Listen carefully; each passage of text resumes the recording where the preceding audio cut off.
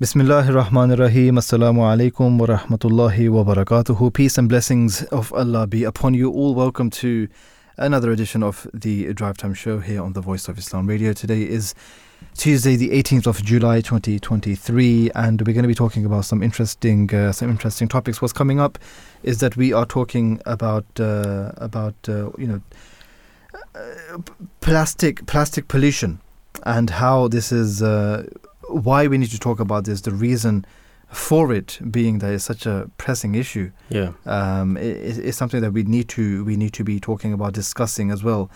The more we talk about it, the more people will be aware about it, and raising awareness is key to getting information, right information out there into the public, so that we can make a positive change.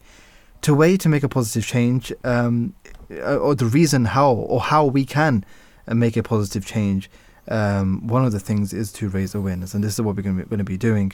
And we're going to be speaking to a few guests as well, so hopefully some specialists who are going to tell us a little bit more about pollution in general, but also plastic pollution as well, and how much this destroys the planet. Not just wildlife, not just sea creatures, sea animals, but also the earth, our home where we are living together. And also towards the latter part of the show, we're going to be talking about charity and the importance of giving charity in Islam, the reason why we need to give charity, or what are the different ways in which we can give charity as well. It's such a broad topic that we can go into different offshoots, we can go into different avenues.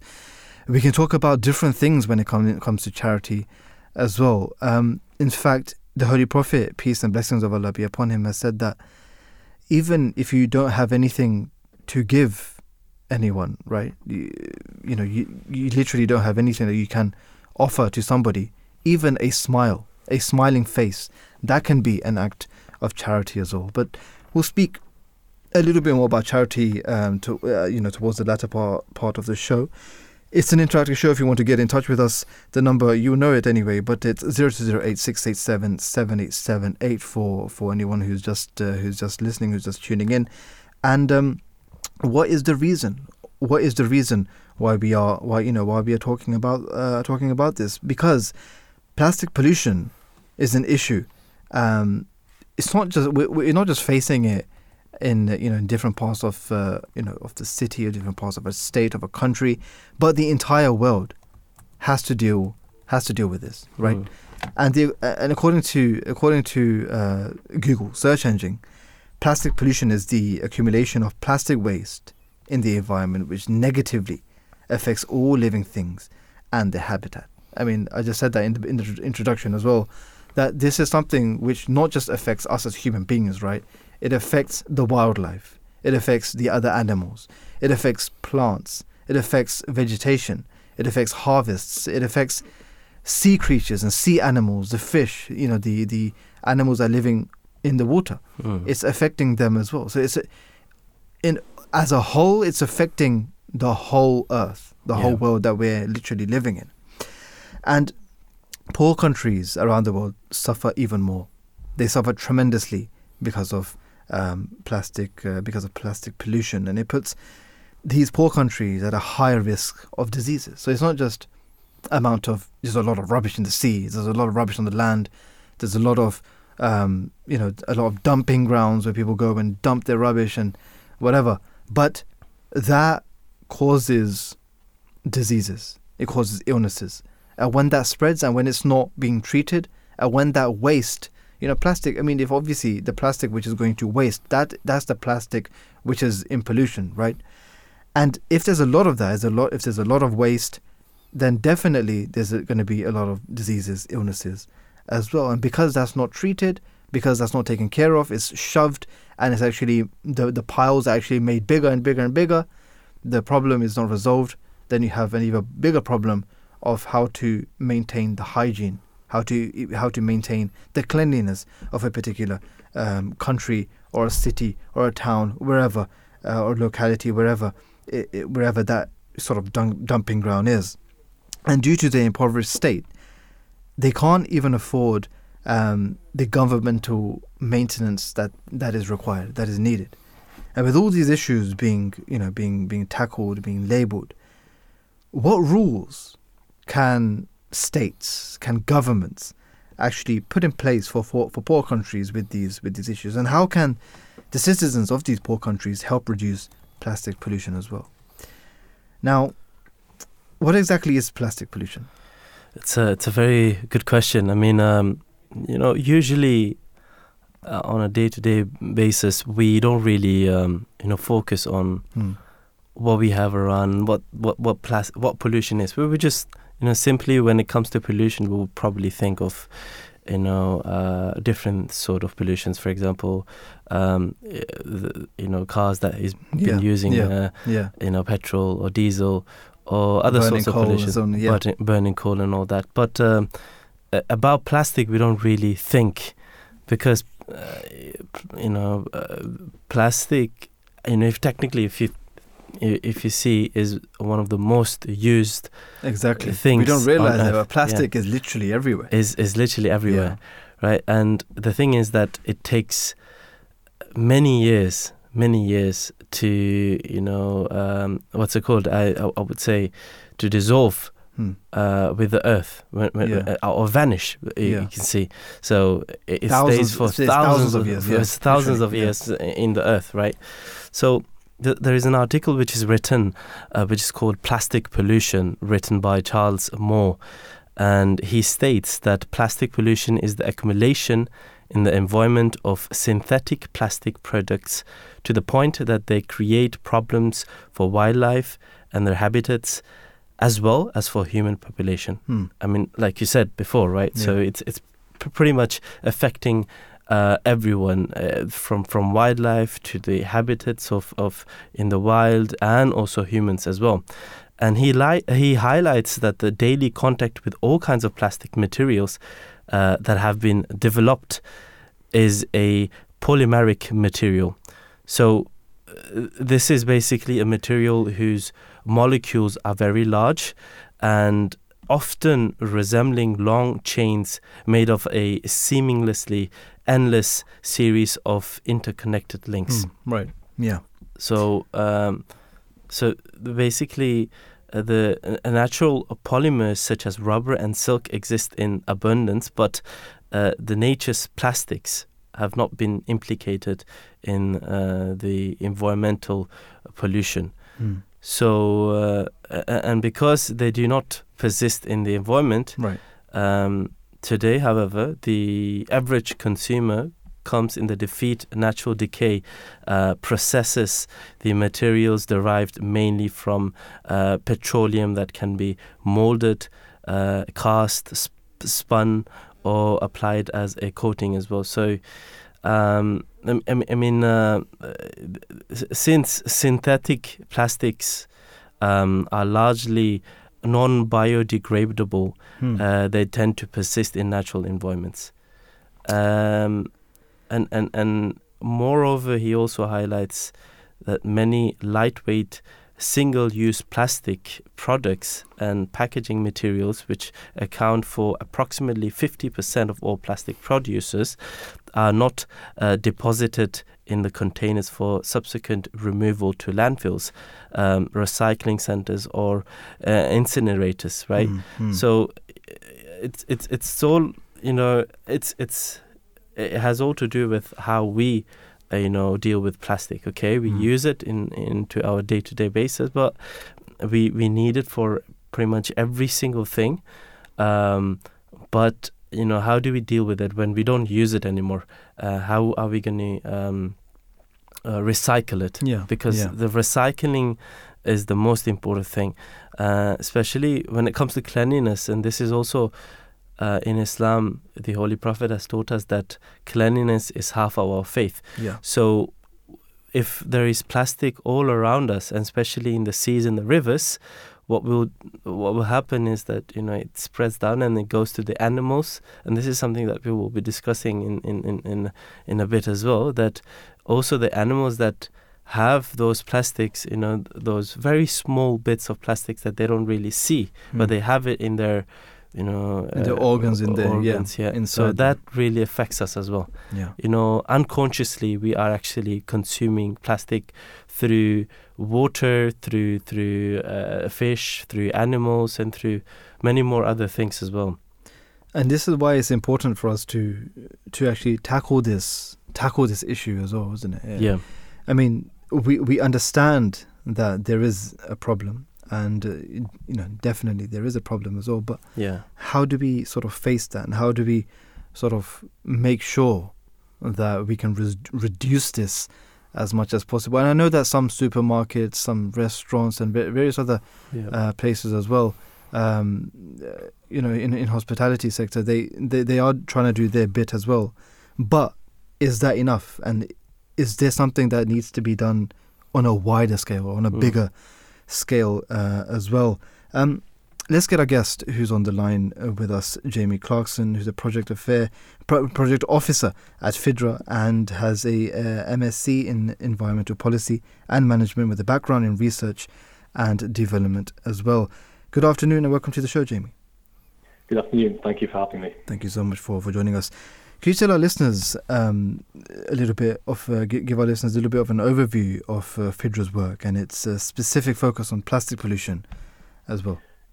Absolutely. So Fidra, we're an environmental charity based up here in Scotland, and we work with the public, with industry and government to deliver pragmatic and evidence-based solutions to chemical and plastic pollution issues in the UK and internationally. So one of our key projects with a focus on plastic pollution is called the Great Nurdle Hunt. So nurdles are these tiny plastic pellets about the size of a lentil, and they're melted down to make plastic products, all plastic products you can think of almost. However, when they're being moved around the world and in factories, they often spill in the environment, and they're very difficult to clean up once they are in the environment, and they have significant impacts on wildlife, human health and communities. So what we do is we work with communities all around the world to help them raise awareness of the issue of plastic pellet pollution, and in their regions we help them demand local change and global change. Mm-hmm. Obviously, plastic pollution, as well as other, source of and forms of pollution as well, it affects the wider society as well. But how does plastic pollution disproportionately affect the poorest populations around the world as well? Can you give us some specific examples of how these communities are at a greater risk due to this sort of pollution? Yes, so plastic pollution has a devastating impact on, like you said, these vulnerable areas of the world, and there's three main reasons. So the first one is exposure. They have much higher exposure to plastic pollution because often these communities are located near industrial areas or plastic processing sites, which means that a lot of plastic from those areas spreads out into the wider area around them where these communities are. There's a lack of plastic management and waste management infrastructure to deal with the plastic that is produced or that arrives in these areas. And plastic waste imports from around the world, often from the global north, also adds to their existing issue of plastic pollution in these regions as it's shipped into these areas. And then this has massive health impacts. So as the plastics break down, they release harmful chemicals and microplastics into the environment.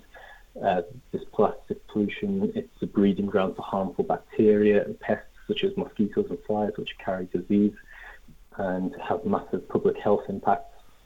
And burning of plastic to try to manage the waste issue releases toxic gases, which obviously aren't what you want in the air around these communities. And this also has a massive impact on the communities as well. So it contaminates the land, the water. This impacts the ability to produce safe food, to fish, to grow agriculture effectively, and it impacts the local livelihoods. For example, in Sri Lanka, there was a massive spill of these plastic pellets. 20,000 fishermen weren't able to work as a result of it. This also has a big impact on tourism, which often is a key part of local economies in these areas. Now, with this single-use plastic, you spoke about how different people are affected. Single-use plastic has become a major environmental concern as well. How do these types of plastics contribute to plastic pollution as well. What are sort of the key challenges that they pose for the world's poorest regions? So these single-use plastics are very cheap, and they're widely used around the whole world. They're used in plastic bottles, plastic bags, sachets. And the biggest problem, as the name suggests, is once they're used, they're thrown away. Many of them don't get recycled or can't be recycled. So what this means is once they're in the environment, they take an extremely long time to break down. And so this just results in a build-up of this plastic over time. And it's got nowhere to go. It just keeps increasing as a problem. And this has massive impacts, as we said, on the human health and the health of these communities.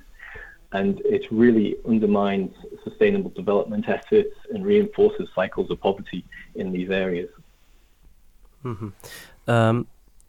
What initiatives or strategies has Fidra been involved in to address the plastic pollution and its impact on impoverished communities? And are there any successful collaborations with the local organizations or even governments that you can highlight?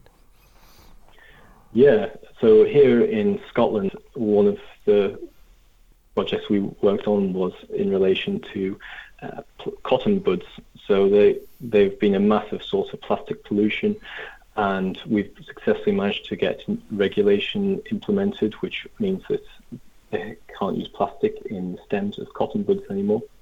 On a more international stage, our project, the Great Global Nurdle Hunt, we work internationally to provide support and resources and information to help communities around the world to raise awareness of the issue of plastic pellet pollution, and they can use this to go to their local governments and also to international organisations and governing bodies to try to hold industry to account for issues of plastic pellet pollution. For example, one of the organisations we worked closely with are called the Pearl Protectors, and these guys are a fantastic NGO based in Sri Lanka.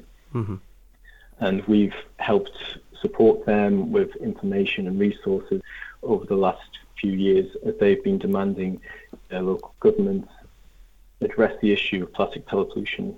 And they've had success with that. They're making good progress, and they're even going now to international levels to drive for some change in plastic pellet pollution and plastic pollution issues.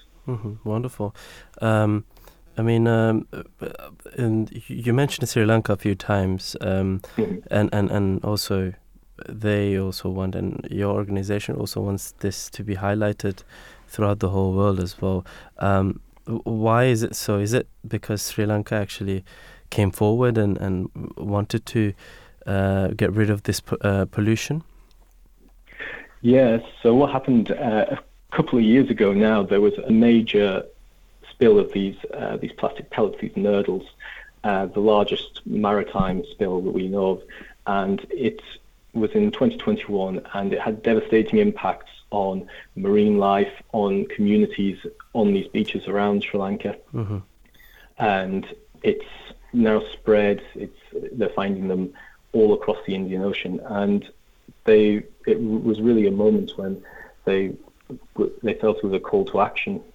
And as a result, they've been very, very active in trying to address this issue from this nurdle pollution issue and also the wider plastic pollution issue as a result of it. We can perhaps learn from Sri Lanka as well, and maybe other countries who are struggling with this. They should also come forward.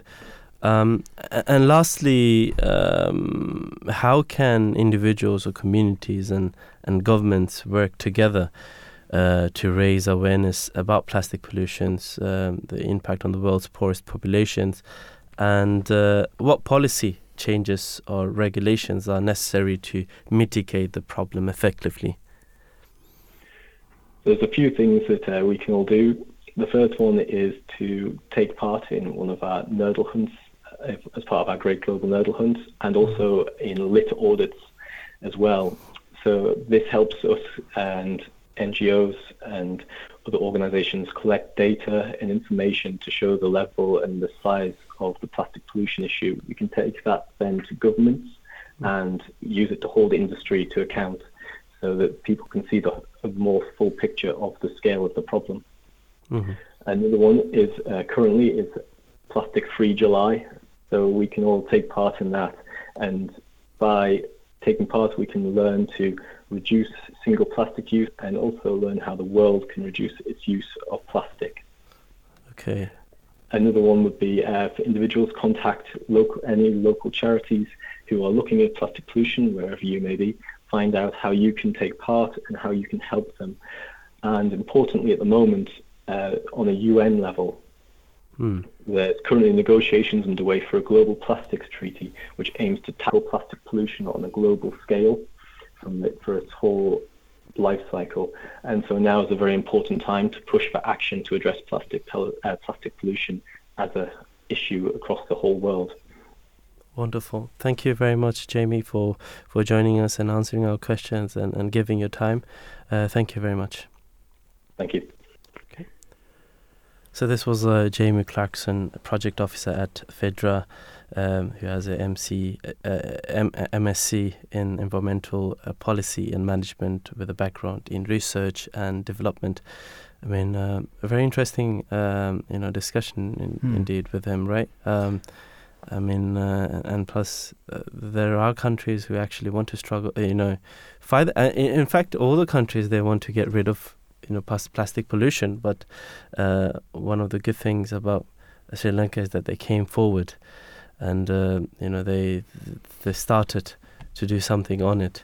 That's the thing, isn't it? That's the thing. When the nation comes together and starts to put its foot down and say, yes, now we're going to make a change, or now we're going to change our policies, now we're going to actually try and combat this global issue, because it's not just a problem which Sri Lanka's facing, it's a problem which, a lot of, not just a lot of the countries, but the whole world is facing. Yeah. So if everyone does their bit, then we can make a change, isn't it? Yeah, definitely. It's no point of one country making a change and changing the policies, and then 10 countries, which are the neighboring countries, they say, no, we don't care about it. Then all of their work is going to go down the drain, literally. Definitely. So that's the problem, isn't it? I mean, you need the support. And the ocean is also very, very, it's open. So even if you clear your surroundings, let's say Sri Lanka surroundings, right?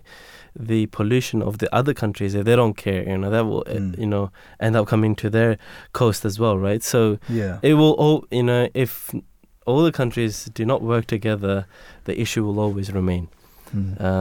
And that's the thing, isn't it? That's the thing. Everyone should work together in order to get rid of this issue. That's the thing, and that's how solutions can actually be made when everyone does come together and challenges these problems and actually thinks of solutions on what we can do. It's the same it's the same thing which happens with when we have this discussion about carbon emissions, and we were talking about that before as well. That there's different types of pollution. This is plastic pollution that we're talking about. But if we say carbon emissions and we say let's get rid of all diesel cars, petrol cars, and let's go for electric cars and whatever, right? Yes, it is a good thing. Yes, that is a positive thing. But if some of the the economically developed countries or Western countries, developed countries are actually doing this, but then on the other side you have 30, 40, 50, 60 less economically developed countries which are still running on petrol cars, which are still running on diesel cars. Well, all of the work, all of the things, all the good things that you're doing is going to go down the drain because they don't have the infrastructure as well. Exactly. So if you're not working together to make, for the common goal, if you're not working together and putting means in place or putting checks in place and making it possible for the other countries to do this, it's it puts us all into a difficult position as well, isn't it? Yeah, definitely. I mean, there are better ways in order to solve the problem. And for example, instead of using the car or making more cars, why don't we promote more cycling, right?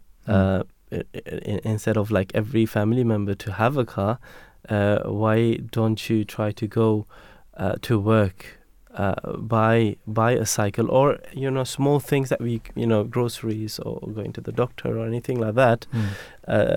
Small distances, you can use the cycle, and instead of like every family member to have their own car, they could share one car, right? These are the solutions. I mean, 1 or 2 cars, so there are better solutions, as an even better solution. But even if you want to make electric cars, that will also have plastic in it. Yeah, right? I mean, we spoke about this. I think maybe a couple of weeks ago as well, isn't it? That to actually make those engines, right? The battery as well. Yeah. That how much of a difficult task that is as well. Yes. Isn't it? The batteries. Exactly. So it is. I mean, we're not 100% there yet. I think we're still working towards that as well. But then again, the question still remains that, is it going to work if only a proportion or a fraction of people are doing it? So if we come together and everyone does it, then yes, that will make a change. But if one nation is doing it, 5 nations around it are not doing it, they don't even care about it. They don't even have the means. Even if they do care about it, they don't even have the way, a structure to put in place for their particular country, their particular state. Definitely, it puts us all into a difficult position. Let's speak to our next guest, Dan Webb, founder and director of Everyday Plastic. Good afternoon to you, and welcome to the show, Dan. Hi, thanks for having me on. Thank you so much for joining us. Everyday Plastic has a strong focus on raising awareness about the global plastic pollution crisis that we're all facing. Now, how does plastic waste disproportionately affect marginalized communities, and what are some of the challenges that they face in dealing this issue? Yeah, so I mean, like you say, the plastic pollution crisis is not just felt in this country, but it is a global crisis. At the moment, if we take this country, for example, one of the wealthiest countries in the world, we are actually exporting a large amount of our plastic waste, and that is being sent to countries with lower income countries with poorer infrastructure than we have. In fact, more of what we're putting into our recycling bin is actually being exported than it is being recycled in this country, which I think is one of the saddest things about this whole issue. Yeah. We're also incinerating a lot of waste. Incineration is immensely damaging because plastic, the raw ingredient in plastic is a fossil fuel. It's oil or gas, and we know that burning oil or gas is not good for the environment. It's exacerbating climate change, and a lot of these incinerators are actually in communities and neighbourhoods that are disadvantaged or lower income. So the impacts are being felt there as well. There's also cheap plastic products. If we look at the other side of the world, in Southeast Asia and in some parts of Africa, plastic is being, say shampoo or shower gel is being sold in single-use plastic sachets because it's cheaper. You can buy, one sachet for the equivalent, of not very much. It's affordable, but obviously these single-use sachets are creating immense amounts of waste. So there's massive impacts on the on marginalised communities, not just in this country but also around the world. Now, plastic consumption has become deeply ingrained in our day-to-day lives, and sometimes it seems as if it's quite difficult to actually get rid of plastic as well. Even reducing it, can be quite difficult at times as well. But what are some of the practical steps that individuals, communities, states as well, especially those in low-income areas, can actually take to reduce their plastic footprint and contribute to a more sustainable future? But I know that like you said, if we are exporting our recycled plastic to other countries as well, how can they get rid of it in the first place then? Yeah, I mean, it's. I think the most important thing to say here is that people shouldn't feel guilty for how much plastic that passes through their homes and into their bins. Plastic is now a massive systemic issue. It's not something that people can control really within their own lives. The choices that we have are just, we don't really have choices, do we? When we go to the supermarket or to the shops, plastic is the default packaging material. So I think, important to say that, this is not an individual responsibility. The government and retailers really should be being held accountable for the situation that we're in. Plastic, I think, as you sort of insinuated, it's become so deeply ingrained in our lives. And only really within the last 50 to 60 years, this is how quickly it's, the sort of expansion and the evolution of plastic has happened. We couldn't live without it now. I suppose, one thing, I always say to people, the easiest thing to do, no matter who you are, is to have a refillable water bottle. You can buy refillable water bottles for, £3-5, or you can even use an old single-use water bottle to refill, and just if you buy one for £5, for example, you basically have to refill that 5 times before you've broken even, and any refill after that is you're saving money. So I think that's the easy one to do, and a lot of trying to buy loose fruit and veg where possible. Some smaller shops within communities have more loose produce available, or go to sort of street markets. They often have loose produce, so that's another a quick and easy, and ideally it's a cheaper tip too. Absolutely. Yeah, some good tips which individuals can do as well.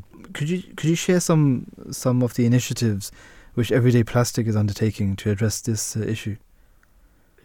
Yeah, sure. So we we're only a small organisation. We're and I think that's kind of good because we can be quite flexible and adapt quite easily to what we're trying to do. So we're really focused on kind of evidence-based projects, really, and trying to help people to understand the plastic problem. We don't look at the impact of plastic in the sea or in rivers. We really try and help people to understand what they're holding in their hands at this moment in time is, can tell a story.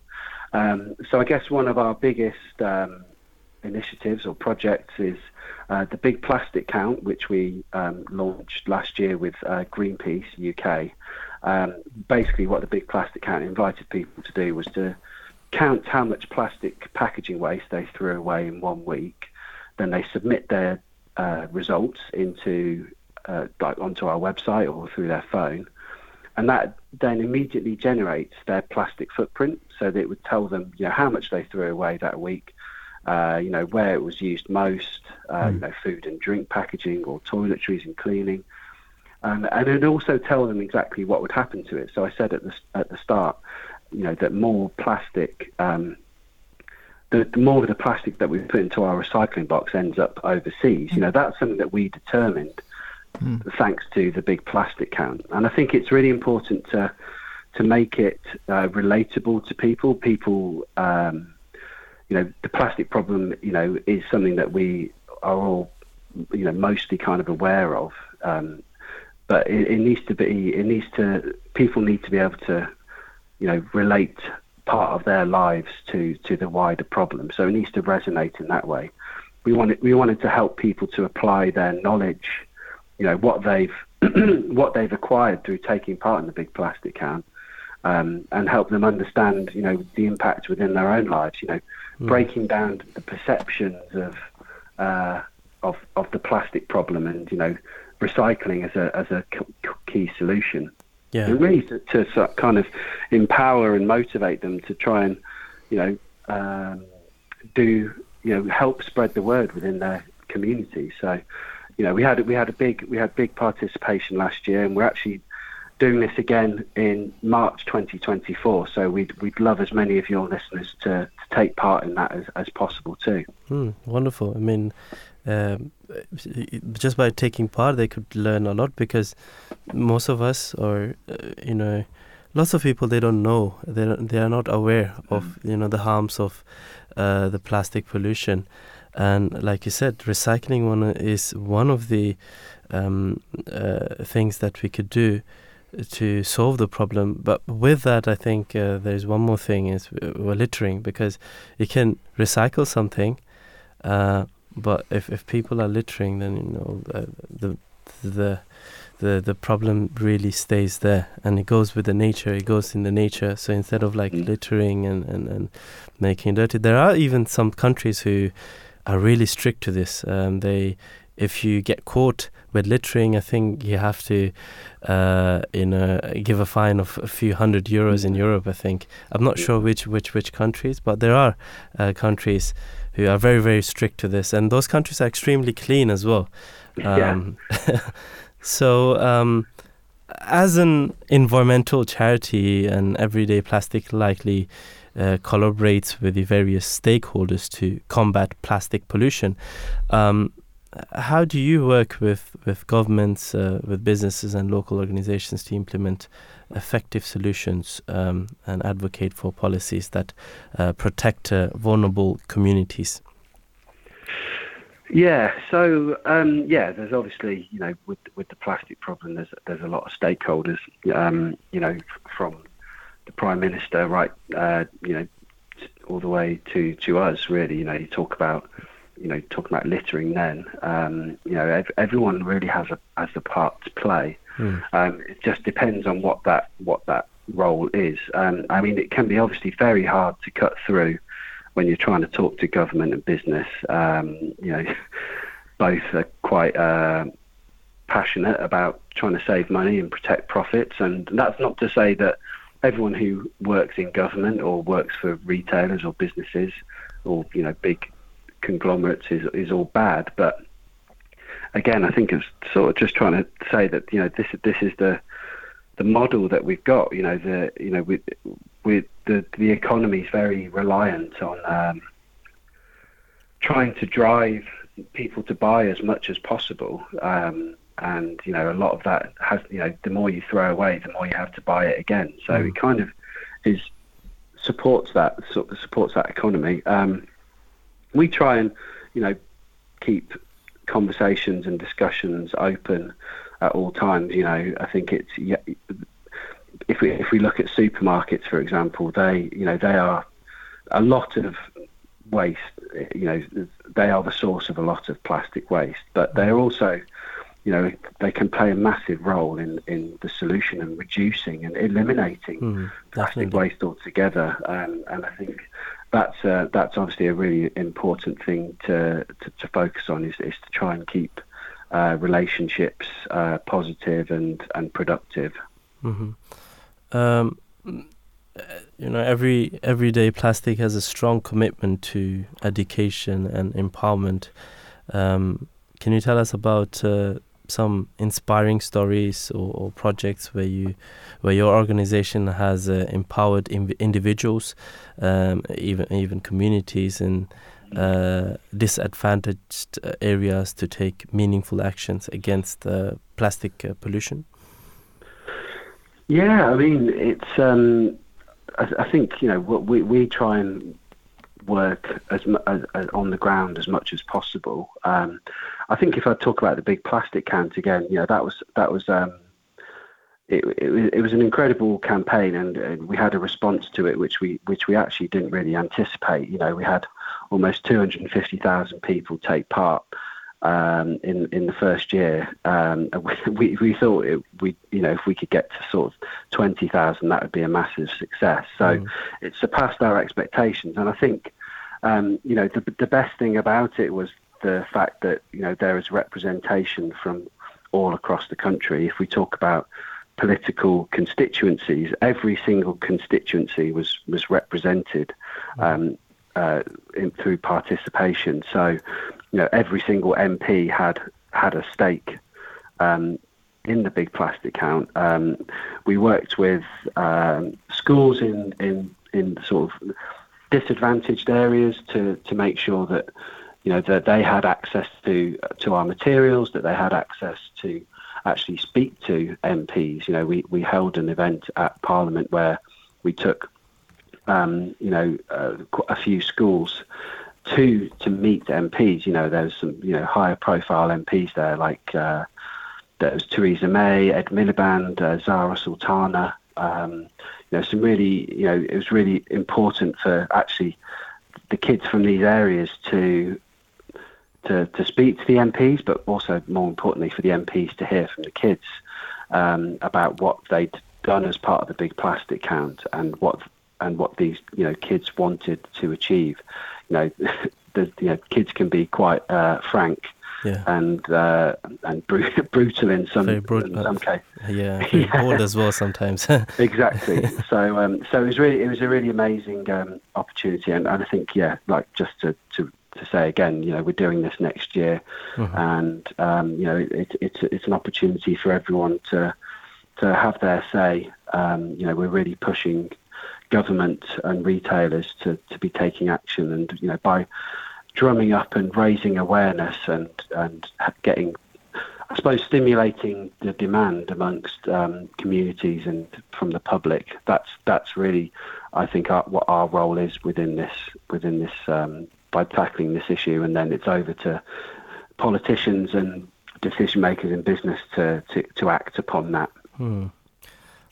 Let's hope that our politicians, the decision makers, they take the right decisions and hopefully make a change to this issue of plastic pollution. Thank you very much Thanks for having me. For joining us and answering our questions. Thank you. Thank you. Cheers. Cheers. So that was Dan Webb, who is the founder and the director of Everyday Plastic. And I think we talk about individuals doing their bit as well. I mean, in different European countries, I know Germany, if you buy a plastic bottle, you can give it back to them when it's empty. Yeah. And you can get some money back as well. You get a really good money back, actually. You get money back as well, isn't it? For giving them the plastic, because then they can recycle it. And I think that's a really, really good initiative. And many people actually do it. Yeah. As far as I know, many people, right, they don't throw it away. Yeah. They keep it in a plastic bag, and then they take it when they go to the shopping next time. Yeah. They just go and then they give it to them, isn't it? And get the money back. I mean, it's such a wonderful, strategy to not to misplace it somewhere or just throw it in the general waste, right? This way, you're actually assuring that people are actually going to bring back the plastic, and that could be recycled. And a wonderful thing. It's a wonderful thing, and it's interesting as well. But we always do things, or we do things with more attention when we know we're going to get money out of it, or we're going to save money. Yeah. So for example, 15-20 years ago, right? If you go into a supermarket and you did your shopping, you can get as many plastic bags as you wanted. Yeah. And they were for free. And literally, sometimes you just put 2 or 3 things in a plastic bag, and then and then you fill up like 5, 6, 7, 8 bags, and then you have like minimal amount of shopping in those bags, and then you just take it to your car or whatever. But now, because you have to pay for those plastic bags, right? People don't even buy that many. People would much rather carry their things to the car. Yeah, and if they literally have to buy a plastic bag, then they do. Or now they have the durable bags, right? So you can put a lot of things, the sturdy bags, so you can put a lot of things in that bag, and you can carry that as well. I mean, I remember how how it actually has increased. I remember when those bags were 2 penny. I remember when it increased to 5, and then 10, and then 15. And nowadays, you buy those bags from Asda, for example, for 30 pence, and other places as well, pretty much the same price. And I mean, you don't want to get rid of them, isn't it? And because I remember, what and there was a time when you could get those bags for free as well. That's what I'm saying. That's exactly what I'm saying. So exactly. So obviously when you know that you can save money, then you don't spend that money as well. It's the same thing when it comes to if we're talking about plastic bottle waste, right? Yeah. So if we're just giving it back, if we finish with the plastic bottle, if we give it back for them to recycle or use it again, whatever, then we can get some money back. Yeah. Then obviously we would do that. So I mean, no one would actually give it and bring it back if they don't get anything from it. Honestly, that's the thing. Honestly. Exactly, that's the thing. And if they would say that, you know what, it's a waste of time. What are we doing? Yeah. But because we know that, or they know that they're going to get money back from it, so it's a win-win for them. It's a win-win. For them. So that's the thing. When different countries that have these initiatives in place, then the whole sort of the population over there in that particular place, such as Germans now, they do this. This is the common practice in Germany. I mean, it's just one thing. I don't understand, right? If I, for example, see a country doing a good thing, I don't know why it couldn't be implemented in other countries. For example, the UK, if they see that the neighboring country, Germany, is doing that, why can't we implement that into our? And it's not difficult. It's one of the richest countries, and making those machines or buying those machines, for example, where you put the bottles, they can see either if it's a plastic or not, and then you get the money back from that as well. It's not difficult. I mean, if the UK or any other country wanted to have those machines where you could recycle and then give money to the people, it could be implemented. And could be implemented, exactly. There are so many things that I actually, for example, one of the countries that I am really inspired of is one of the Asian countries. I just can't remember the name of it. It's an island, and they expanded their land by sand and other sort of things, and it used to be a third world country, but one of the richest countries now. Right. In the Middle East, or not in the Middle East. It's in South Asia. Right. Well, so. If it comes back to you. But that's really interesting. So that country, for example, what it does is it basically collects all the waste of the country. Then what they do is they burn it somehow, and they make it a soil of it. Okay. Right? They make it usable again. So are you talking about they use the rubbish, the waste, or they use the plastic material? They use the rubbish of it. So I don't think. So the waste. So I think people the plastic is then separated, and the general waste that they have, they bring it and. Singapore is the country that I was talking about. Singapore, right? Yeah. So and they basically all the waste, and they make it as they basically burn it, make it, and convert it into soil. And then they even have an island, which is, when you step on the island and when you go and visit the island, it's so beautiful because it's like a garden, right? And no one would know that this is actually waste, the whole land, right? It's made literally from waste. From waste, right? Yeah. And of course, like you said, plastic is definitely, separated from it because you can't really... melt it and make it can't decompose it, isn't it? You can't decompose it. Yeah. But that's that's really interesting as well. That's the thing, isn't it? When you can put different measures into place to actually tackle this issue.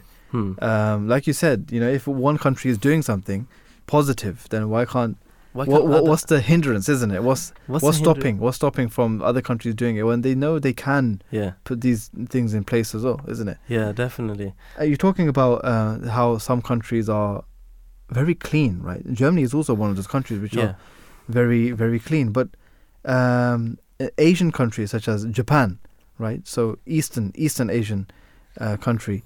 So there you don't even see that many bins. Yes. And you don't even see that many bins on the street, right? But people do not litter. They literally don't litter. They don't throw anything on the floor. If they're eating a sandwich or if they have a can that they drank from or whatever, they wouldn't just dash it. They wouldn't just throw it away. They would sort of keep it in their bags, their pockets, or they would keep holding onto it. And then when they do find a bin or when they get home or wherever, and then they dispose of it. Then they throw it into the bin as well. So even though they don't have that many dustbins, right? Yeah. They still don't litter, and it's very, very clean. I mean, the interesting fact of Japanese people is that not just littering, but their streets are so clean that their draining system, right? They have flowing water, and there is literally fish in the drains. Yeah, wow. Right, and that's how clean they are. It's clear water. Yeah, and you know those I can't remember the name of the fishes, but they're colorful. They're like red, yellowish, right, white. You know, it's a mix of, and they're like 20 or 30 centimeters big. Usually, right. You know, you have those in the ponds. In the ponds, yeah. You put them in the ponds. So those kind of fishes are basically just, swimming in those,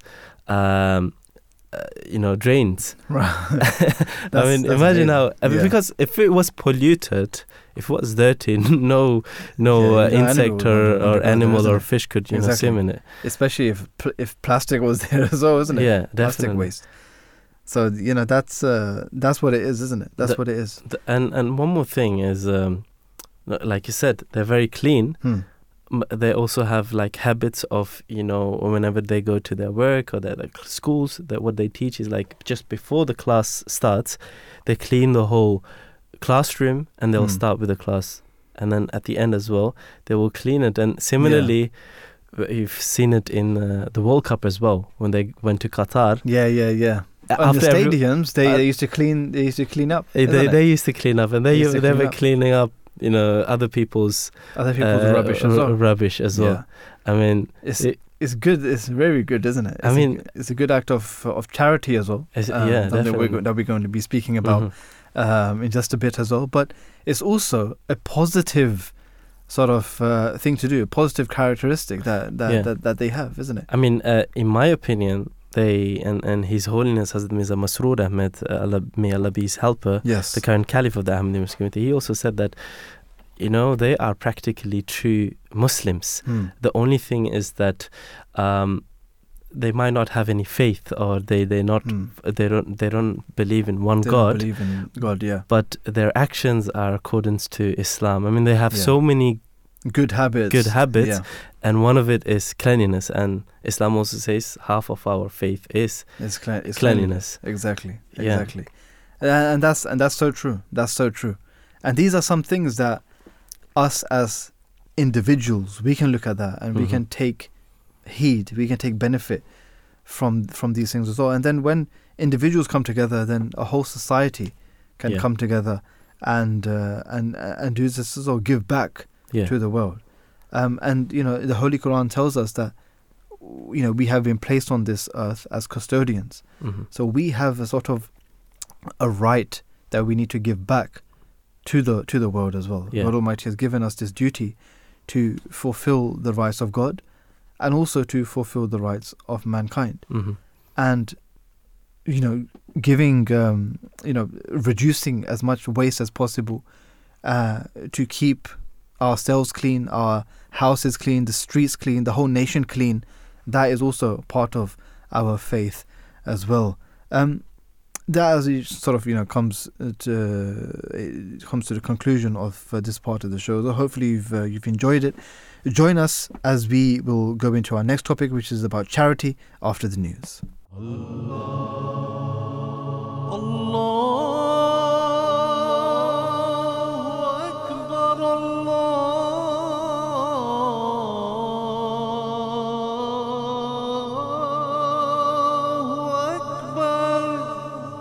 You're listening to the Voice of Islam Radio, broadcasting on DAB and via the internet 24 hours a day.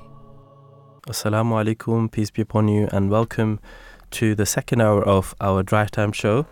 As promised, in the previous hour, we said that we will be discussing, we will be talking about an important topic, which is the topic of charity, right? And especially highlighting the importance of it and giving to the poor. We will also be highlighting or giving references what Islam says, because the Voice of Islam basically is a radio station that gives the information, or it tells you, and it's our task to tell the world what Islam says about small things. For example, in the previous hour we spoke about the topic of pollution and what Islam says about it, and in this hour we will be discussing about charity and why it is important in Islam, and why it is important overall for humanity. Get in contact with us. If you have any questions, you can feel free to call us at 020-8687-7878. That is 020-8687-7878. And you can also visit our website, which is voiceofislam.co.uk, or tweet us at voiceofislamuk. So our focus today is on the profound teaching of Islam, and especially regarding the importance of charity, the importance of giving. And throughout our discussion, we will delve into this topic. We'll also explore the significance of charity and the rewards that brings with it, and the impact it has on the individual societies, because this is the only thing, or giving charity, that will allow the society to grow, as in the imbalances in the community where we have extreme poor or extreme rich, that will be that will go away, or people who are in poverty, they will not be in poverty anymore when we start giving in giving charity. Let us begin by reflecting on the enlightening teachings of Islam, and especially with a verse of the Holy Quran. In chapter 2, verse 262, God Almighty says in the Holy Quran that the similitude of those who spend their wealth for the cause of Allah is like the similitude of a grain of corn which grows 7 ears. In each ear 100 grains, and Allah multiplies it further for whomever He pleases, and Allah is bountiful and all-knowing. And this verse provides a beautiful analogy to illustrate the rewards of spending wealth in the way of Allah. Allah explains that when you spend in the way of Allah, or your own wealth in the cause of Allah, and in the cause of Allah doesn't mean that you do it for a religious cause, or to build a mosque, or to build a synagogue, or to build or give it to the people who are involved in. No, it's basically giving in Allah's way is basically giving to the creation of Allah, right, those who are in need, basically. And in this verse, it explains that just as a single seed produces a plant with multiple spikes, each spike bearing numerous grains, and Allah multiplies the reward for those who spend their wealth in His cause. And it emphasizes that Allah is all-knowing, all-encompassing, and fully aware of the sincere efforts, and also He is fully aware of our intentions behind the act of us giving in the way of Allah. So obviously this is very, very important as well, because the reason why you do something is what Allah looks at, isn't it? Yeah. There's a saying of the Holy Prophet, peace and blessings of Allah be upon him, that he doesn't look at your appearance. He doesn't look how beautiful you are, or how handsome you are, or how tall you are, and what color eyes you have, or what color skin do you have as well, or your clothes, or whatever. But He looks at your heart. He looks at what's inside you. If you are doing things for the betterment of mankind, then He will see that, and He will look at your intentions. He will look at your deeds and say, this person is actually genuinely wanting to serve mankind, wanting to make a difference. He is donating, or she is donating, in proportion to what that person has, and they are making an active progress in trying to make the world a better place. Definitely. But you do see sometimes that people are doing things, to win people's praise. And that is where this sort of act of showing off comes into place as well. Now, this is, as I said, this is very important because, one of the famous hadiths or sayings of the Holy Prophet, peace and blessings of Allah be upon him, is that deeds are judged by motives. And in Sahih Bukhari, which is one of the most authentic book of the compilation of the sayings of the Holy Prophet, peace and blessings of Allah be upon him, the very first saying is that deeds are judged by motives.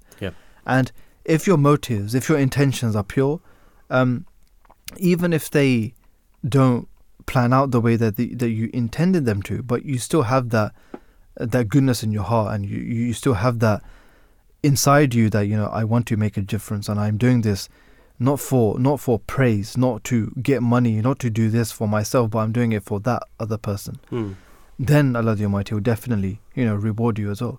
There's a saying of the Holy Prophet, peace and blessings of Allah be upon him, that there was a year in which hundreds and thousands of people performed the pilgrimage, performed the Hajj, and nobody's Hajj that year got accepted. No one's. Hundreds and thousands of people went to perform the pilgrimage. Not even one person's Hajj got accepted.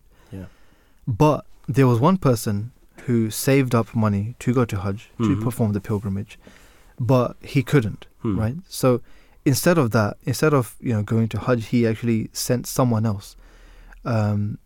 He sent the money because he compiled. He collected that amount of money, he saved that amount of money, and he sent that to someone else for an act of charity, right? And because of his act of charity, his Hajj got accepted, even though he didn't actually physically go to Mecca and perform the Hajj physically. But his Hajj that year, he was the only person whose Hajj, his pilgrimage got accepted, even though he didn't go there. Wow. So this goes to show that our intentions is exactly what matters. And some people may say that, okay, fine, I would just have a good intention of giving to charity, but God knows my intention, but I just won't do it. I would still get the reward because my intentions are pure. But your intentions are not fully pure then, isn't it? Because you're still not doing what you wanted to do. You're not fulfilling your actions. I think it's when you do something out of compassion of your fellow human beings without expecting any reward. Exactly. Right? When you do that, then I think that's the time when God knows that you're actually doing it out of compassion, out of love. And that is when God Almighty, accepts your good deed. Exactly. And he gave a really beautiful example of Hajj, right? So which is also a pillar of Islam, the pilgrimage to Kaaba, where people go and and pray and do things that different acts of worship, different acts of worship that the Holy Prophet himself did, and the way you said that thousands of people, their Hajj was not accepted, but only for that person who he gathered the money. He wanted to go to Hajj, but he gave it to someone who was really in need, who was extremely poor, and God accepted his Hajj. Right? That shows that even if you can't go, but you're serving and you do something else to make it up, to please God Almighty, God willing, God knows best. He will accept your intention of going to Hajj. One of the things I wanted to ask you recently was, just watching some discussions is, we are religious. We know what God Almighty has told us through the Quran, and the Holy Prophet has taught us his life, and we know it from the ahadith as well. What about those people who don't have any faith, but they are in charitable works, and they sincerely do it because they really, really care about the people who have less? What about those people? Will they, will they be accepted by God Almighty? Will their actions be accepted? Because what did the Promised Messiah say? Because I have something in my mind, you might have something else in your mind as well. No, it's the same thing which Allah the Almighty says, that anyone who does any sort of good thing, even if it's the grain of a small mustard seed, right, that will not go to waste.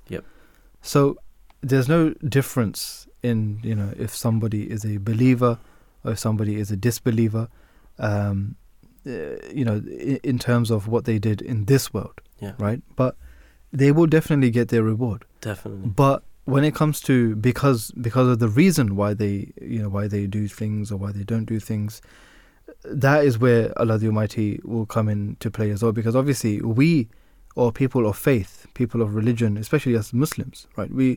We do good works because God Almighty has told us to do these good things, and we want to do these good things for the benefit of the wider society as well. But then we also know that if we do a good act, right, God Almighty will be pleased with us.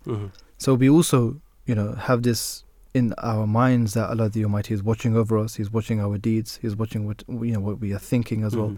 So we are also doing it for Him in a way. But also, like you said earlier on, that when we start doing things without even wanting any sort of reward, that is when Allah the Almighty gives you even much so. And that's where He blesses you even much so. Right. So that is the difference between a believer and a non-believer as well. Because obviously a believer will have it in their mind that Allah the Almighty has told me to do this good deed. I'm going to do this good deed because it's my duty to do it. And Allah the Almighty will reward me as well. But obviously a non-believer does not have this. So in the hereafter, obviously the believer will have a higher rank as well than the non-believer. But in terms of reward, Allah the Almighty can give the non-believers rewards as well. It's not as if it is only punishment for them. No, that's not the case. If somebody does a good act of worship, or if somebody does good charitable donation, or he does a good deed, right, which is for the benefit of mankind, that person can actually have a better reward than a believer who doesn't do anything at all. So that's where it comes in. I mean, it just reminds me of an incident that happened in the past, and basically the Promised Messiah, the founder of the Ahmadi Muslim community, Hazrat Mirza Ghulam Ahmed, may Allah be pleased with him, in one of his sayings, and you can find it in Malfuzat, his compilations of his speeches. He mentioned about good deeds and how God Almighty rewards you of the good deeds. You sincerely do it for the creation of God Almighty. And he was explaining that a person who was a fire worshipper, so pretty much a fire worshipper doesn't believe in the rewards of God, right? So he just does, believes in something, right? Because maybe their forefathers were believing in the same thing. But this person was pure, extremely pure, so much so pure-hearted, right? And so he was basically giving, seeds to some birds. Some birds, right? You probably have heard of this story. So he was giving seeds to the birds, and a arrogant Muslim came and he said, I mean, why are you even giving seeds to the birds? You don't even believe in the reward of this, right? And God won't reward you anyways because you don't even believe in Him. And he said, don't worry, I will be rewarded of my actions. Although he didn't believe in being rewarded, right? But he did it sincerely for the sake of, humanity, of love, because he said, these birds, they couldn't come out because of the rain, and there was a continuous rain that was happening. So they were extremely hungry. So I thought, I'll come out and give some seeds to them so they could eat. And the same person who confronted him and said that God will not reward him, you just mentioned about Hajj, right? So this person, the Muslim person, he was performing Hajj, and he sees the same person performing Hajj as well. And they met again in Mecca at the occasion of Hajj, or at the occasion of the pilgrimage. And the person says, did God Almighty accept my prayers or accept my good deeds or not? Literally. And he was shocked. The Muslim was shocked. And I believe that his Hajj was definitely, accepted, because his actions were accepted, that made him, accept Islam as well, because Islam is all about, like you said, the rights of God Almighty. In order to fulfill that, the first thing you have to do is fulfill the rights of His creation. Exactly. That starts from every single thing we have. In the previous hour we spoke about pollution, so not wasting our land or our world, and God has made us stewards on it, so we take care of it. So first of all, taking care of the world that God Almighty has given to us, the beautiful world, and the animals, the insects, and the people who live in it. So it's such a beautiful lesson we can learn. It is a beautiful lesson, and this actually reminds me of an incident of a companion of the Holy Prophet, peace and blessings of Allah be upon him. Now, there was a companion who came before the Holy Prophet Muhammad, peace and blessings of Allah be upon him, and he asked him, he said to him that, O messenger of Allah, O messenger of God, that what about, now that we are Muslims, and you have told us what to do, what are the good things, what are the bad things, as well, and we do the good things and we stay away from the bad things, that's fine, but what about the charity that I gave at the time of ignorance? What about before you made your claim, before the advent of Islam? We didn't know what was right, what was wrong. And, obviously not everyone was doing bad things. Obviously people were doing good things as well. And what about those things which I did when I was, a non-believer, and the charity that I gave in those days? So the Holy Prophet, peace and blessings of Allah be upon him, is a similar incident to what you narrated as well. He said that because of those, he asked that, the companion asked that, what would those deeds be rewarded or not? So the Holy Prophet, peace and blessings of Allah be upon him, said that because of those things that you did when you were a non-believer, because of the good things that you did then, Allah the Almighty blessed you then, rewarded you, and now that look at you, you're a Muslim. So it's the same thing, that you have accepted Islam because of your good nature, because of your pious nature, and because you did things for the betterment of mankind. And because of all of that, Allah the Almighty rewarded you, and now now you're a companion. Now you're not just a Muslim, but you're a companion of the Holy Prophet, peace and blessings of Allah be upon him. So yes, definitely, people who, even if they are non-believers, they will definitely get rewarded. Definitely. But obviously, it is all about the conditions, and it's all about the intentions as well, isn't it? And this is something which we have been speaking about in previous shows as well, that when you do something for the betterment of mankind, and when you do something to actually make the world a better place, Allah the Almighty will reward you even that. Even the verse that you mentioned, that if somebody gives something to charity, or does a charitable act, Allah the Almighty can bless that, multiplies hundreds of times as well. And that is something which which all of us are actually witness to that as well. A lot of people even narrate that they gave certain amount of money to charity within a few days, or even sometimes within the same day. Allah the Almighty from some place that they wouldn't even know, they wouldn't even think about, they're blessed with the same amount, sometimes even more than that. Yeah. Sometimes even much more than that, the amount that they gave as well to charity. So it is all about the intentions which which one has. Yeah, I mean, I'm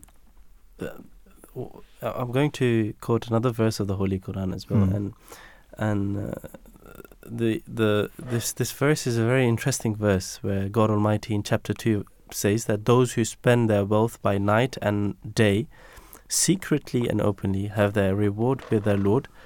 On them shall come no fear, nor shall they grieve. So basically in this verse, Allah highlights the merits of those who spend their wealth in His way. Yeah.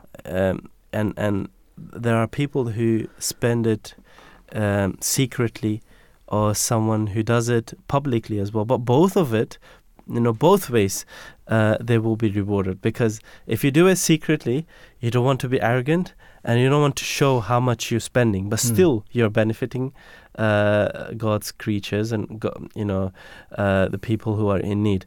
But if you do it publicly, you're basically given an example to others that you also should give charity. For example, in the previous hour we were discussing that Sri Lanka actually started to fight the issue of pollution, and similarly with charity, if more and more people start giving charity, those people who were not involved in charity, they will maybe get influenced. Yeah, and exactly. Yeah, that's what it is, isn't it? And this is what God Almighty is basically emphasizing and saying in this verse.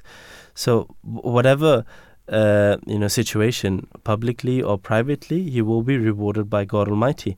And God Almighty also explains in this verse that you should not fear of any loss or harm. This is why, because personally I think anyone who gives for the sake of helping others, they will never have a loss. Yeah. God Almighty will multiply it. God Almighty will reward them, because he's sincerely, or she's sincerely, doing it for the sake of pleasing God Almighty, or even pleasing His creation. Because if someone doesn't believe in a God but believes in humanity, believes in being humane and believes in love of the fellow creations, then they will give it out, right? And God says that doesn't matter how much you're spending, spend it in the day, at night, spend it privately, publicly. God will never make it less. You will never be in loss. In a loss, yeah. In loss. Exactly. He will multiply it, because you're actually doing it for the sake of your compassion, your love, and you're doing it sincerely, right? So another beautiful verse, and the reason why we quote the Holy Quran is, I would say that those people who do, who just want to learn about other faiths, and especially Islam, because Islam is highlighted as the most dangerous religion, the most the religion that promotes terror, violence, and all that. Is it actually that? Yeah. So that's why we're quoting the Holy Quran, so you yourself can go and read it. Would it make sense to you or not? Anyone who's pure and is actually looking for the right path, or the way of true living in this world in a peaceful way, they will find peace and tranquility in the Holy Quran. And I was watching a video, and it came 2 or 3 times into the feed. Sometimes when you watch something for a very long time, it comes more often. Yeah. So this person was basically, I believe he was a Christian or a non-Muslim basically, and he was in the plane, and the plane just landed, and everyone was going, and there was a Muslim guy sitting next to him, and the Muslim guy left, and this guy then called him that. He said, "You're forgetting your book here." And the Muslim guy said, you can have it. And it was the Holy Quran. So this guy, of course, was a reader. He liked to read. So he basically read the Holy Quran. He said that he got so much in love with the Holy Quran that he reads it day and night. Right. So in the morning and in the evening. And he has made a routine of reading it every single time. And he's probably read it many times now. And he says that I find so much peace. And he has converted to Islam now. Yeah. But this is how God Almighty guides people who have, who are looking for the right path. Exactly. That's very beautiful. That's very beautiful. And this is the ongoing charity as well, isn't it? Yeah, exactly. That we can actually all emulate as well. Talking about the Holy Quran, we'll play a small audio clip which will tell us a little introduction, just for the benefit of our listeners as well, an introduction to the Holy Quran as well. أعوذ بالله من الشيطان الرجيم بسم الله الرحمن الرحيم. In recent years, the Holy Quran has been increasingly portrayed in a negative manner. We would like to present an introduction to the true message and spirit of the Holy Quran. The Quran is the very word of God Almighty, a complete record of the exact words revealed by God through the angel Gabriel to the Prophet Muhammad, peace be upon him. The Quran is in every detail the same unique and miraculous text that was revealed to Muhammad, peace be upon him. The Quran is the principal source of every Muslim's faith and practice. It deals with all subjects that concern us as human beings, including wisdom, doctrine, worship, and law. But its basic theme is the relationship between God and His creation. We will now be speaking with two distinguished Islamic scholars, Mr. Mirza Muhammad Afzal and Mr. Ataul Wahid, who will be presenting their responses to some of the issues raised by the Western media. In a nutshell, Holy Quran is the Word of God. It is the literal revelation of the Word of God. When we say that, what we mean is that it is not just the inspiration, and then Prophet Muhammad came up with his own words and his own sentences. All these words literally was revealed to him by angel Gabriel. And he would hear it, and then he will dictate it to his companions to write it down. So that is what when we say this is the Word of God, it means it is a literal Word of God. Each letter, each word of God, Quran was revealed to Prophet Muhammad. When we say that the Holy Quran is the Word of God, I think that confuses a lot of people. Because in Western countries, there's mention of the Bible being the inspired Word of God, and the Quran is different. Because the Quran is the revealed Word of God. It's the message received from Allah to the Holy Prophet that he conveyed to his companions. They either wrote it down or memorized it, as it was conveyed over a period of 23 years. So there's a distinct difference there when we talk about the Holy Quran being the Word of God. It is God's Word, the revealed Word of God. More than 1 billion Muslims around the world recite the verses of the Holy Quran in the 5 daily prayers prescribed by Islam. Further to this, thousands of Muslims have committed the Holy Quran to memory in its entirety. This makes the Holy Quran the most recited and the most memorized book in the world. You know, Quran is the only book in the world which has the honor to be memorized. And this was one way to preserve it, because whenever it was revealed to Prophet Muhammad, he would memorize it. And remember, he was not given like the whole chapter at the same time. He would given like few words at a time, and maybe one verse at a time or 2 verses at a time, and then he will memorize it. Then he has about 7 companions around him who will right away memorize it and write them down. And then, keeping that tradition, Islam, at this time there are thousands and thousands and thousands of Muslims who has memorized complete Quran in their brain. The Holy Quran does not claim any sort of monopoly over the truth, nor does it claim that it is the only book that God has ever revealed to mankind. Rather, the Quran claims to be a continuation of the chain of revelation. It's a religion for the rest of time for all of mankind. Not saying the previous religions were wrong, or incorrect, or false. Because the Quran says that Moses was a true prophet of God, and Abraham and Adam and Joshua and Noah and Lot, etc., mentions them in detail, and has nothing but praise for them. Nothing but praise for Jesus. And it also says Christianity was true in its time, But their times have passed. And when that process was finished, God sent the Quran and Islam, not as a replacement religion, but simply a step forward in the evolution of religion. So you can say that, Judaism came for a certain period, for certain people, in a certain geographical area. Islam has come for all of mankind for the rest of time. Quran does not claim the monopoly over the truth. Quran is a book which is the continuation of the previous, or on the pattern of previous scriptures. And all it says that it is complete, it has more to offer, and it says that it contains all those previous teachings which were revealed to different prophets. So in that respect, it is a beautiful bouquet which contains flowers from different faiths and the flavor of different faiths in the Holy Quran. So that's why when we speak of the Holy Quran, we say it's a complete book. And that's what we mean. It carries the teaching of all of the scriptures, sometime in its spirit, sometime in its letter, and give the credit to those previous scriptures as well. The Quran is a book of science. It contains marvelous scientific facts. The Quran is also full of prophecies foretelling technological and scientific advances, many of which have already been fulfilled. Quran being the word of God and science being the act, they both has to go hand in hand.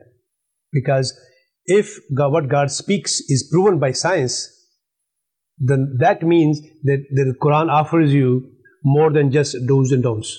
So when Quran talks of science, it really carries you to the next level of your life. And this is how Quran proves it to you that this is the word of God. Quran speaks of, this new technology. And in this age, we have a technology of fingerprinting, you have a technology to do DNA, you have so many other, and Quran speaks of it. Quran says there will be a time when people's skin will speak. And now your skin speaks. Your fingerprinting is what speak, and that's what Quran speaks of. Quran says there will be a time when all these beasts and animals will be brought together at one place. Look at your zoos. Quran says there will be a time when there will be more printing done. Press. And in those days, there was no press. Despite the portrayal of the Quran by the Western media, the Quran in no place advocates terrorism. We need to tell people what Quran is all about. We need to tell people what the Holy Prophet's life is like. Because Quran was lived by the Holy Prophet himself. If Quran teaches terrorism, there must be incident in his life which will prove that this is what really Quran is all about. In a nutshell, I can say all the verses in the Holy Quran where you find a retaliation, where you find to ambush the enemy, where you find to kill the criminals, it is all under a specific circumstances, and that is if there is a war which is imposed on you and you have to defend yourself, then these are the rules and regulations. If an enemy attacks you, you're not going to sit back and let him just kill you. You need to defend yourself. In the course of defense, how far should you go? This is what Quran speaks of. And Prophet Muhammad living in Mecca for 10 years, he never retaliated. But when he migrated to Medina, when the war was imposed on him, that's where Quran gave him the permission. Now you can go defend yourself. Even then he said, don't kill a clergyman, don't destroy a place of worship, don't kill women, don't kill children, don't cut trees, don't attack at night. All these beautiful things Islam says. In summary, the Holy Quran is the living and direct word of God, free of any interpolation or corruption. It provides mankind with guiding principles and laws pertaining to every area and aspect of human interaction and existence. It is unfortunate that this majestic book, which presents the perfect path to attaining peace and harmony in the world, has been misunderstood by so many to be the source of so much discord. In reality, it is only by following the true spirit and letter of the Quran that mankind can ever hope to attain peace. For this to occur, however, mankind must accept the promised reformer and Messiah as foretold by the Holy Prophet, peace be upon him. Hazrat Mirza Ghulam Ahmed, on whom be peace, was that promised reformer, and he was commissioned by God Almighty to present the true interpretation of the Holy Quran. For more information on the Ahmadiyya movement in Islam, please visit www.alislam.org. So that was a brief introduction to the Holy Quran, which we just listened to as well. And this is why we we act upon, or there's different injunctions in the Holy Quran which we act upon, try our best to act upon as well. One of those injunctions, one of those commandments, is actually to fulfill the rights of mankind in the way of giving charity, in the way of donation, and serving humankind, serving mankind, and doing our bit for their betterment, for our betterment as well. And when we do that, if we fulfill the rights of others, if we look at other people's rights, not demanding our own rights, and this is what a lot of people do. A lot of people are very quick to demand their rights. Oh, this is my right. I have the right to do this. I have the right to do that. But we don't look at other people's rights. If we start looking at other people's rights, then your rights will automatically be fulfilled as well. Yeah, definitely. Isn't it? Yeah. It's just the amount. It's just about not being so self-centered.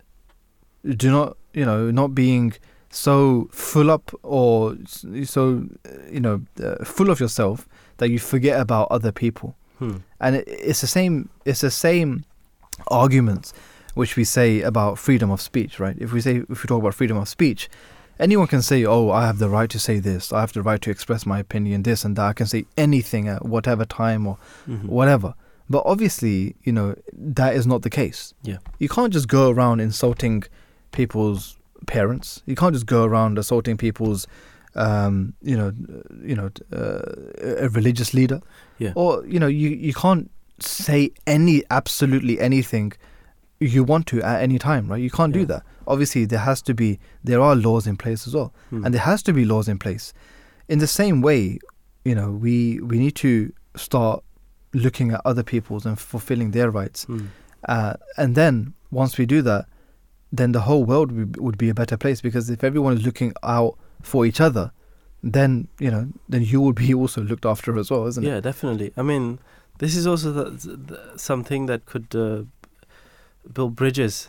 Exactly. You see, I mean, instead of walls. Yeah. Instead of walls, instead of breaking the bridges or burning the bridges. Yeah.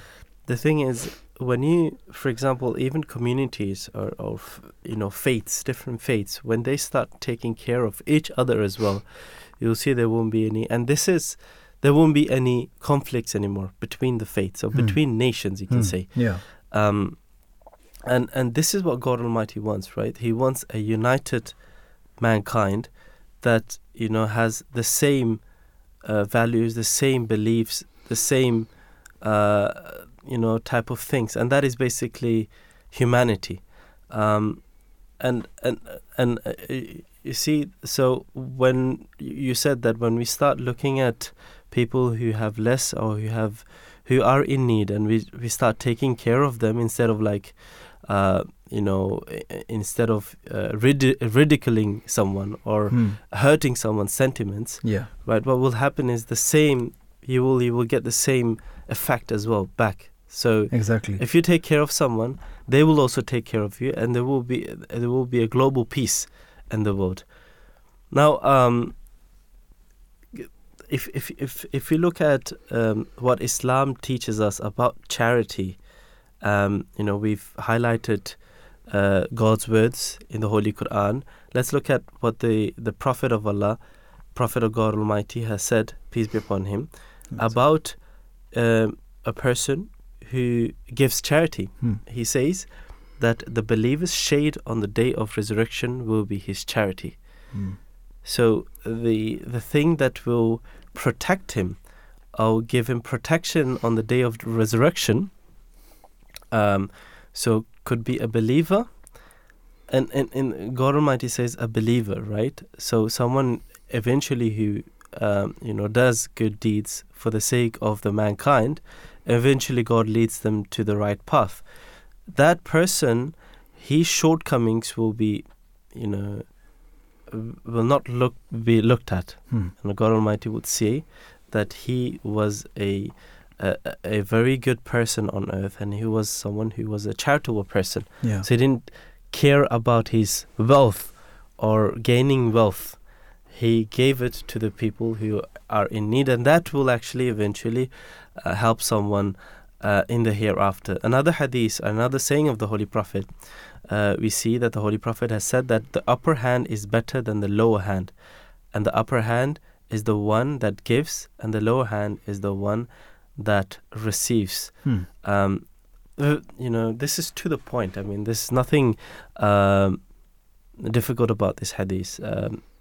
Someone who gives is always better than someone who takes, right? And connecting this saying of the Holy Prophet, there is also another hadith where God Almighty says that whenever someone is asking for something, could be a beggar, give them something, right? But don't be a beggar yourself, because he himself said that someone who works, right? In one hadith we find that even if in Allah's eyes, someone who goes to the wood, goes to the jungle, cuts wood and brings it back, sells it, is a better human than someone who begs. Just goes out on the street and starts begging. Starts begging, right? So Holy Prophet Sallallahu Alaihi Wasallam, Holy Prophet, peace and blessings be upon him, has explained us that we should be the ones who give, and we can only give if we have something to give, isn't it? Exactly. And this is actually from the book of Zakat, and Zakat is one of the pillars of Islam, and that basically teaches us Zakat is basically that money that a rich person has who is able to save up after 1 year. So basically, let's say you have 3,000 or 4,000, which is a ratio of Zakat. Roughly, and you are able, and that's idle. That's there. That's in there. Your savings or whatever. You haven't used that. You haven't used that, so you didn't need to use it. From that, you have to spend 2.5%. And that goes to the people who are in need. So you can only do that if you work and if you do something, if you work hard. But if you're someone who doesn't like to work or doesn't try to go and seek for a job, then for those people it will be difficult to give. They will have to ask. But then there will be circumstances where there is no way at all. You can't work. But then the family members, they should be there to support them, right? So this is also the teaching of the Holy Prophet, peace and blessings be upon him. He said, someone who he had a beautiful garden, and he came to the Holy Prophet and he said, and when the Holy Prophet emphasized on the importance of charity, he said, "Oh God, a messenger of Allah, I want to give this in the sake of the faith of Allah." Right? And he said, you don't have to give it. Your charity would be for those people who are in need in your family.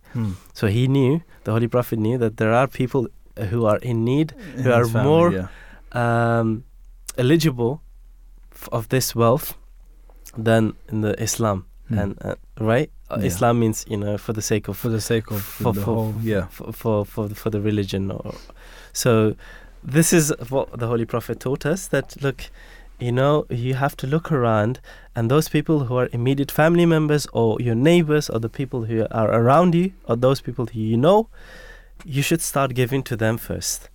There's a similar saying of the Holy Prophet, peace and blessings of Allah be upon him. He said that if you give charity, right, that is, you're gonna get rewarded for that anyway, because you have given charity. But if you give charity to a family relative, then you get double the reward. One, because you're giving charity, and giving charity is a very commendable good deed.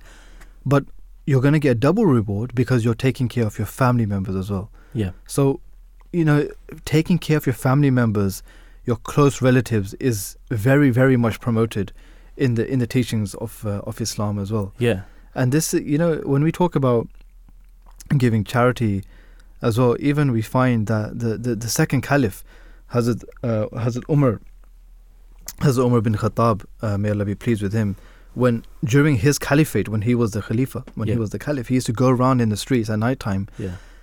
he used to look in search for those people who are maybe out on the street, maybe they might be homeless, they might be hungry, they might not even have that much to give, to give to their family members, to have for themselves. Yeah. So he used to go out there and search for these people, and he used to provide for those people as well. He used to give them money if they needed money. He used to give them bread or dates or food or blankets or whatever, milk or water, whatever they needed, just to fulfill their needs as well. And this was a leader of the whole Islamic empire at that time. He was a leader of the empire for many countries together. It was an empire, and he did this, and he did it. Yeah, and then he followed the verses of the Holy Quran that give charity, showingly and in secretly as well. Exactly. And this secretly, he followed it. That he went to people, he went out and looked at, the people who are in need, and he used to give it himself. Yeah. Well, that actually, comes to the end of the show. end of our show today. Thank you, Zakaria, for joining myself as well. In fact, I joined you today as well. Yes. Thank you for that, and to all of our guests who took time out, the producers and the researchers. Assalamu alaikum.